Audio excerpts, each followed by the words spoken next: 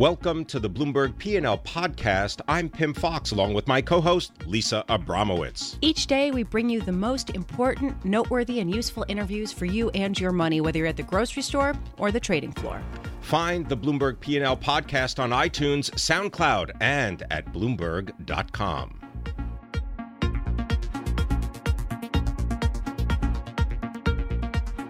It is time for me to talk about my favorite subject, potential market catastrophes. I really like to sort of think about the potential iterations of what could unfold. Somebody once said to me, you should start something called Catastrophe Corner. But here with me to sort of join me in my Catastrophe Corner is Nick Sargen, chief economist at Hoisington Investment Advisor and author of the new book, Global Shocks. One of the things that you take a look at, that you are looking at right now, is whether Donald Trump, the next president of the United States, will be a global shock. So will he be? And I think the answer is to be determined. I think his policies have the potential to be transformative as Ronald Reagan's were. So what do I mean by that? Big tax cuts, but also you don't have spending under control. So the good news, the market likes tax cuts, deregulation. The bad news is outsized budget deficits. And the biggest difference, though, in the Reagan era was interest rates. He inherited record high rates. Thanks to him and the Fed, they brought down inflation. So interest bond yields declined, but after adjusting for inflation, they actually rose in real terms. So the difference today with Trump is he's inheriting record low rates. And so what I see is the potential for significantly higher bond yields and a super strong dollar, which will make it harder for him to contain trade. Well, here's what I'm wondering. I mean, the market is pricing in a lot of hypotheticals right now. It's been very hard to sort of understand the moves and sort of whether they are long-term or very short-term knee-jerk, as we were talking about offline. How much control does President-elect Trump really have? I mean, can't the market get ahead of him before he does anything? Oh, absolutely. And that's why I say, I think right now, when I ask the direction of the moves, it was a surprise outcome for me. So I had to scrap what I had written before and said, well, wait a minute. If this is the case, what would I expect? The easy call for me was higher bond yields, stronger dollar. I said, stock market, people are going to like tax cuts. So I can see that going up. But what, to your point, what I think they're not thinking is second round effects. We've had 6 consecutive quarters of profits declining or flat. So if he can't turn that around overnight, and if suddenly I wake up and I've got significantly higher bond yields, to me, the market then is vulnerable to a correction. And how long does the market give Trump to see, as Lisa pointed out, all of this is rhetoric right now. Yes. We don't know what's going to happen. So how long until we make those judgments? Yes. Or do we just kind of, bet here, kind of hedge against everything? Yeah, that's a great question. I don't have the answer, but here's what I'm looking for. You don't have anything. Right now, everything's clay. It's putty. It can be changed. The most important decision is going to be who's his Secretary of Treasury. What does his Secretary of the Treasury say? Because on his campaign, which I heard, and I was in New York, he is talking massive tax cuts and spend increases. And I'm sure every advisor, I'm sure Congress is going to say, Mr. President, with all due respect, you can't do that. And so then he may scale back. So I would say to you, I want to see a plan in place. And you're not going to see that until you've got the new Secretary of the Treasury to work with him. So in the meantime, I think we're in limbo land. Well, when you talk about a global shock, I want to go back to your book. What is the sort of transmission mechanism here? Because in the last one, it was the financial sector. Yes. What is it going to be this time around? They all play out differently. Most people this time, even before Trump, would say, is the bond market a bubble? We have these record low interest rates. I'm an economist. I say that can't continue forever. So, you were anticipating, could there be some development? Could it be higher inflation, stronger growth, whatever? But I would say, Lisa, if that was what I was talking about, then I would say, you know what, that's going to be a sell-off. But I don't put it in the category of catastrophe, a crisis. So what I'm basically saying is, to me, the thing I'm most concerned about is the potential for a trade war. That is not priced into the market. Now, again, wait, hold on one second. Yes. You said it's not priced into the market. What would you have to see for a trade war to be priced into a market? I think, again, what people are waiting to see with Donald Trump, he's a self-described negotiator. So is he going to talk tough with Mexico, with China, and then say, I want to scare them, and I'm going to get better concessions out of them? If that were the case, I'd be okay. But if we get to the point where he takes action, whether NAFTA, whether on the RMB, declaring it manipulative currency, and I'm going to impose tariffs, that's when the market would react. So it's actions speak louder than words. How would the market react? Oh, the market would sell off. The scary, here's again what I think is interesting. I listened to Donald Trump, and I understand his domestic policies. On the international policies, he comes from the school of thinking called mercantilism. If you have a trade deficit, it's bad. If you have a trade surplus, it's good. That's the story. There are winners, there's losers.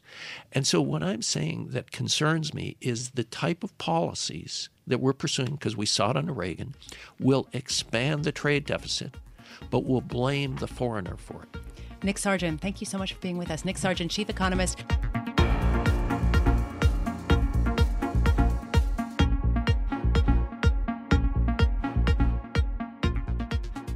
Right now, I'm looking at a 30-year Treasury yield that is at the highest since December 30th of last year. It has exceeded 3% once again. This is the big question, and here we have Lacy Hunt to answer it. Lacy Hunt is chief economist at Hoisington Investment Management Company.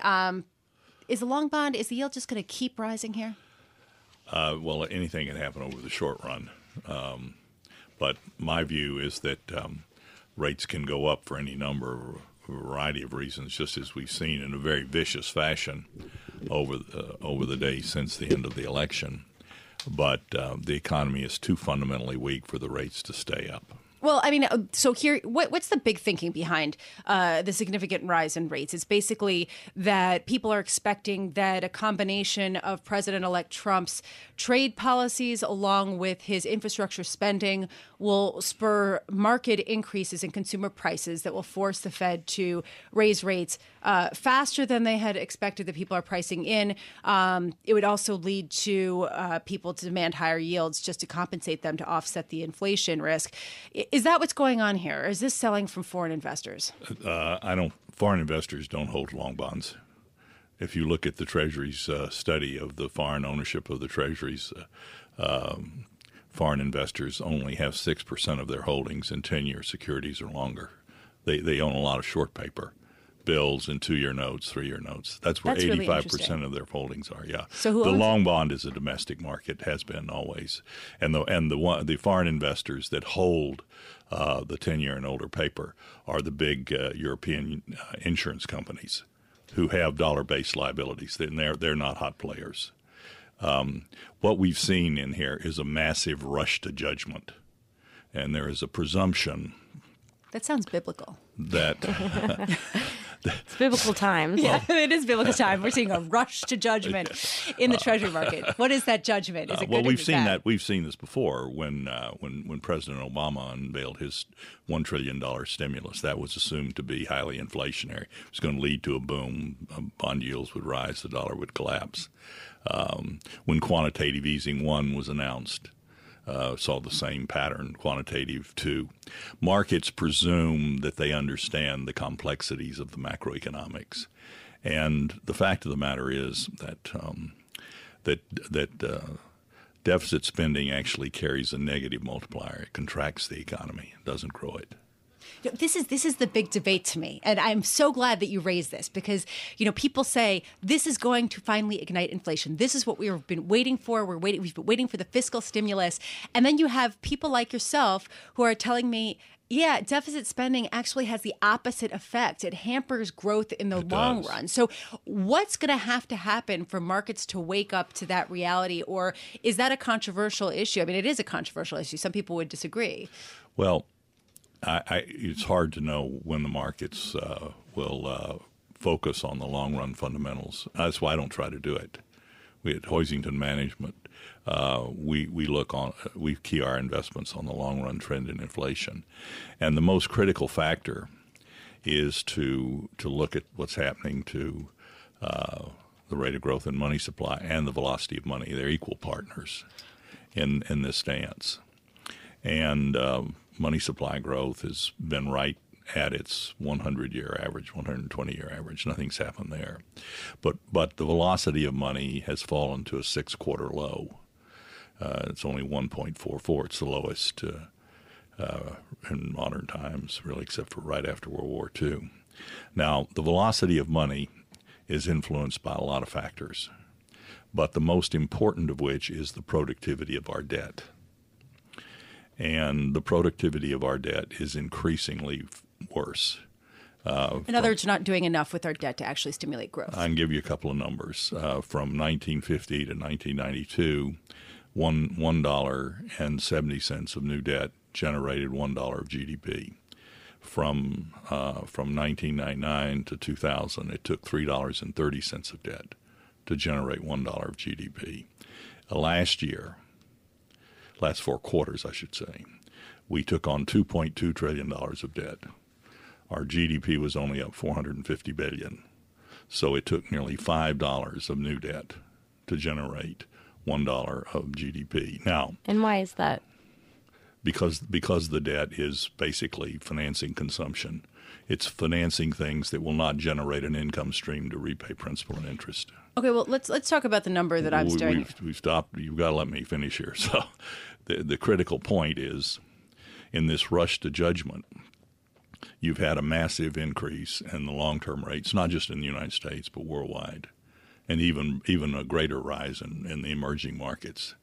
I mean, this rate rise has occurred everywhere. And you've seen in a lot of countries where interest rates that were negative have gone positive. And at the same time, there has been a dramatic surge in the dollar. The dollar is at a 14-year high, unprecedentedly high. Well, the surge in long-term rates encourages more saving, less spending. That puts downward pressure on velocity that is already declining precipitously. In addition, the surge in the dollar will serve to bring into the United States a wide range of lower-cost goods. And it will cost domestic firms profits when they convert their foreign earnings back into dollars. It will cost them market share at home and abroad.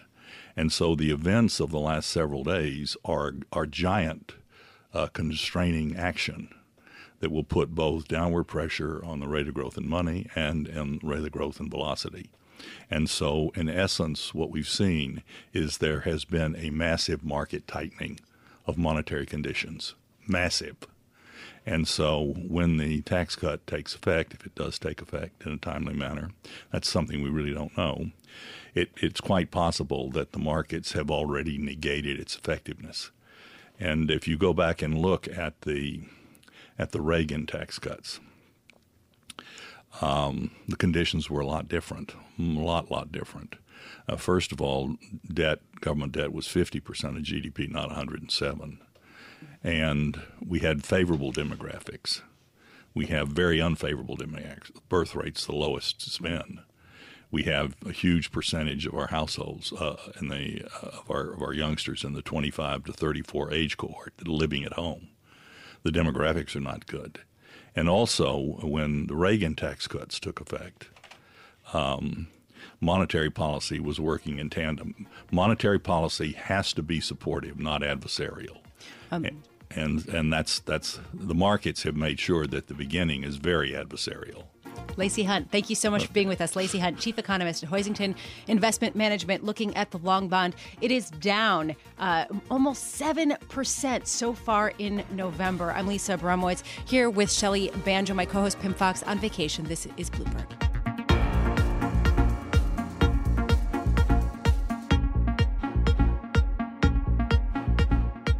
Blah, blah, blah. That's how a renowned economist summed up the state of macroeconomics. I'm Lisa Abramowitz. I'm here with my co-host for the day, Shelley Banjo. Pim Fox, my co-host, is on vacation and will be back in about a week.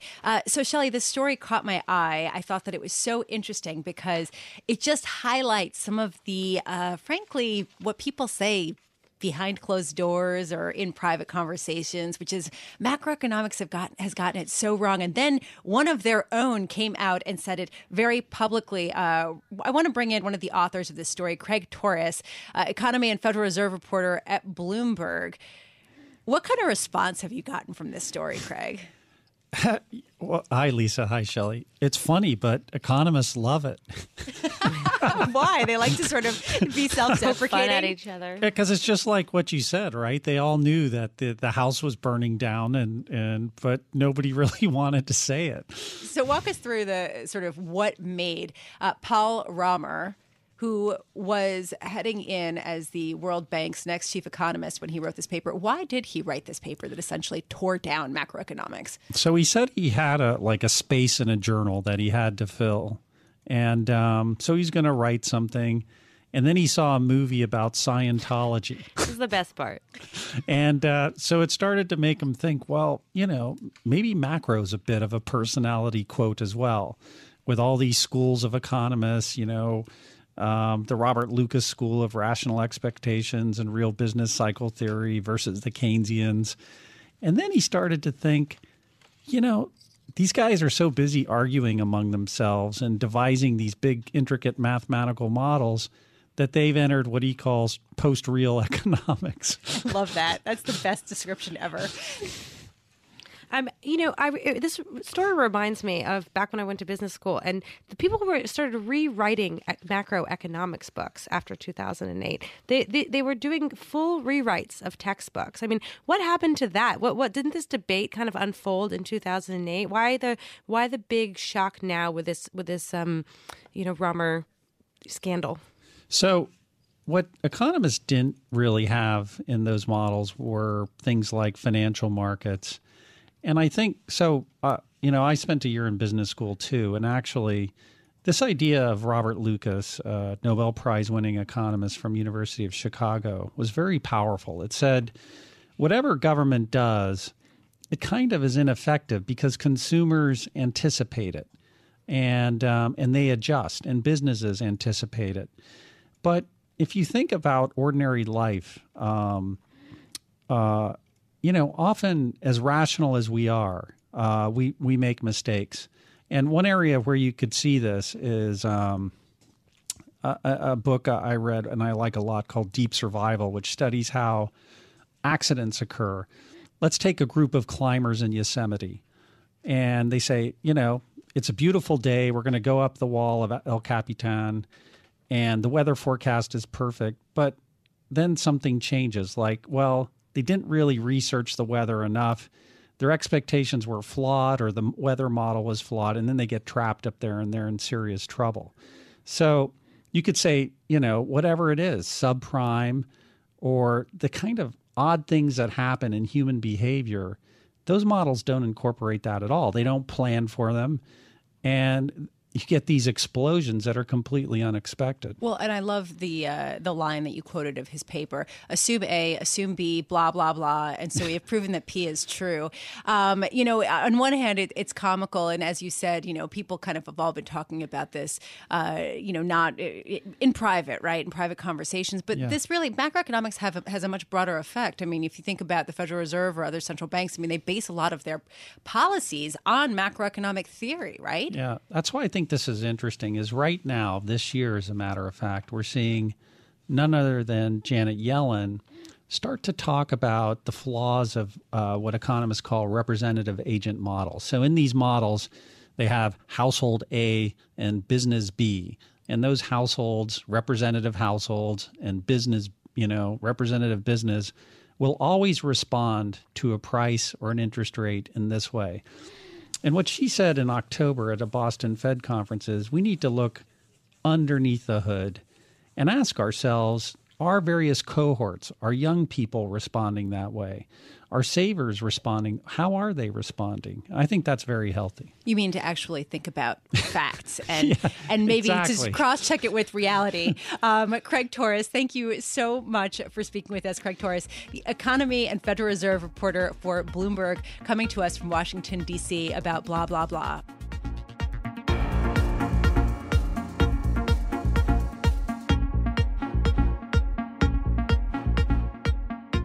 Black Friday, we're getting closer, so we need to talk about it, all about it. What should we expect? With us, we have Tom McGee, CEO of the International Council of Shopping Centers. You know what's going to happen. What's going to happen? Are we going to be talking on the Monday after, the Saturday after Black Friday, that it was the best ever and that it saved the retail sector? It's always the best ever. I wish I knew everything that was going to happen, but I do think we'll be talking the following Monday and saying it was a very good Black Friday and holiday weekend. We just recently did a survey. We expect about 150 million Americans to go shopping over the Thanksgiving Day holiday, which is clearly strong.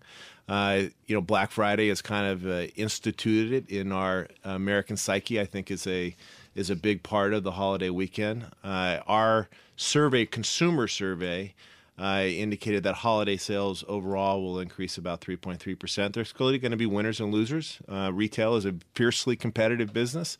Who's going to win? I think the retailers that will win are really. I'm not going to give you names, but I think omni-channel retailers will win. I think what's happening in retail, and which is often kind of an untold story, and I know Shelley, you cover the industry a lot, is we tend to position the industry in bricks and mortars versus online, and I think that's really kind of an antiquated comparison. I think what's really happening is technology is being integrated into shopping, just like it's been integrated into every part of American life. And I think those retailers that have an integrated omni-channel experience over the long run will do much better. In fact, our surveys would indicate that the vast majority, 95% of people, will shop at omni-channel retailers. And omni-channel, of course, being both digital and in people, stores. Retailers that have a presence online and in the physical space. And I think another untold story is a lot of online-only retailers are moving into the physical space, and so that will create additional demand. Even Amazon, is announcing opening up 2,000 grocery stores, et cetera. So, Tom, when was the survey conducted? Was this pre-election? No, the Black Friday survey was post-election. Was post-election, and so did you the guys? The 3.3% was pre-election. Did you guys see anything that surprised you that came from any kind of election showing up there? No, I don't think I could attribute any of the findings directly to the election. I think obviously, there's a level of uncertainty that's been removed from the economy and from consumer psyche relative to the conclusion of the election. But as you know, last month's retail sales were pretty strong. And that happened in the midst of the election season. So I think just generally speaking, we're in an environment where, incomes have improved, the job market's improved. Obviously, all of us want the economy to be stronger. But I think we are in a better place today than we were a year ago. Tom, what am I going to get for the holidays? What are people buying? Are they going to be buying, clothes? Are they buying? Yes. Are they buying new blenders? Are they buying juicers? What are they buying? Well, it's the holidays, right? So I think that if you look at historically, and I think our survey results would align with what historically happens. Electronics are always popular. Toys are always popular. It is the holidays. Apparel is going to be popular because it is always popular. Gift cards are also, a big expenditure during the holiday season because people give gifts and they don't exactly know what to buy. People are lazy. They don't want to actually have to pick anything out for somebody else. They just I like to think of it as being thoughtful. Exactly. Save you time. You don't have to go return it. Come on. I don't know. Some people are picky. I understand that, but as the mother of two young children, the idea of then you're not going to give your kids gift cards. You're going to buy them toys. They would love that. So has the importance of Black Friday diminished over time?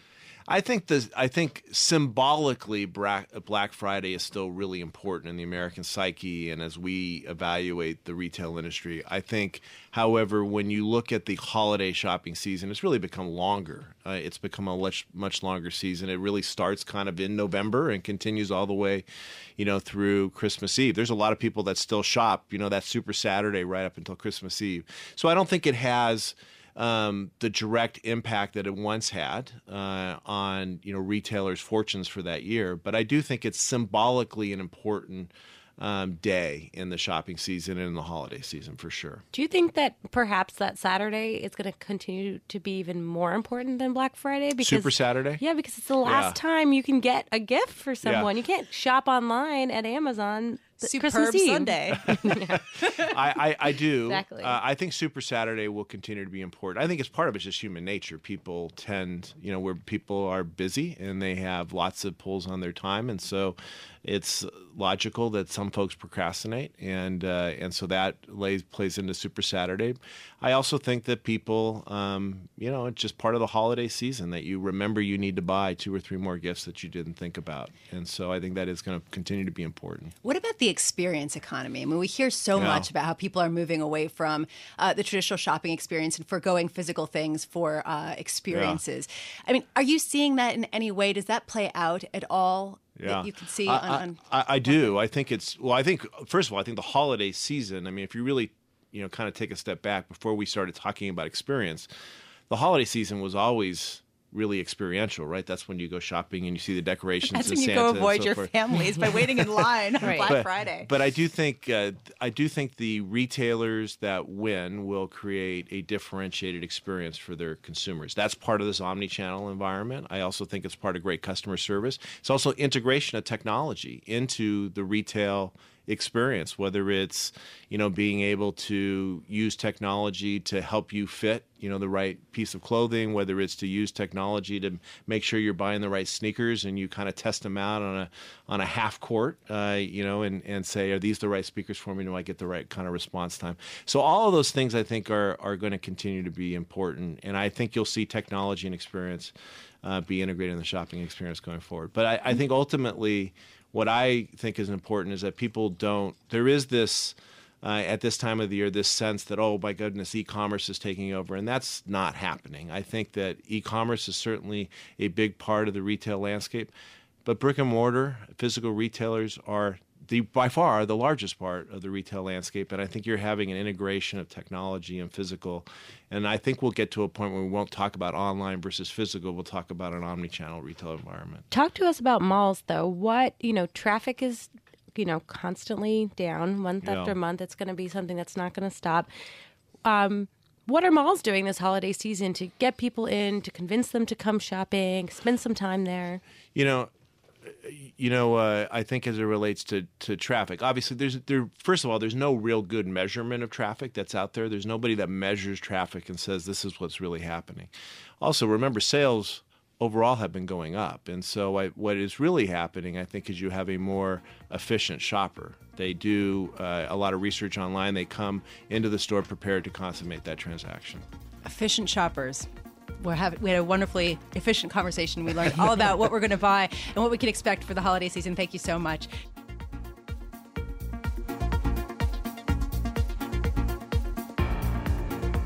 Thanks for listening to the Bloomberg P&L podcast. You can subscribe and listen to interviews at iTunes, SoundCloud, or whatever podcast platform you prefer. I'm Pim Fox. I'm out there on Twitter at Pim Fox. I'm out there on Twitter at Lisa Abramowitz1. Before the podcast, you can always catch us worldwide on Bloomberg Radio.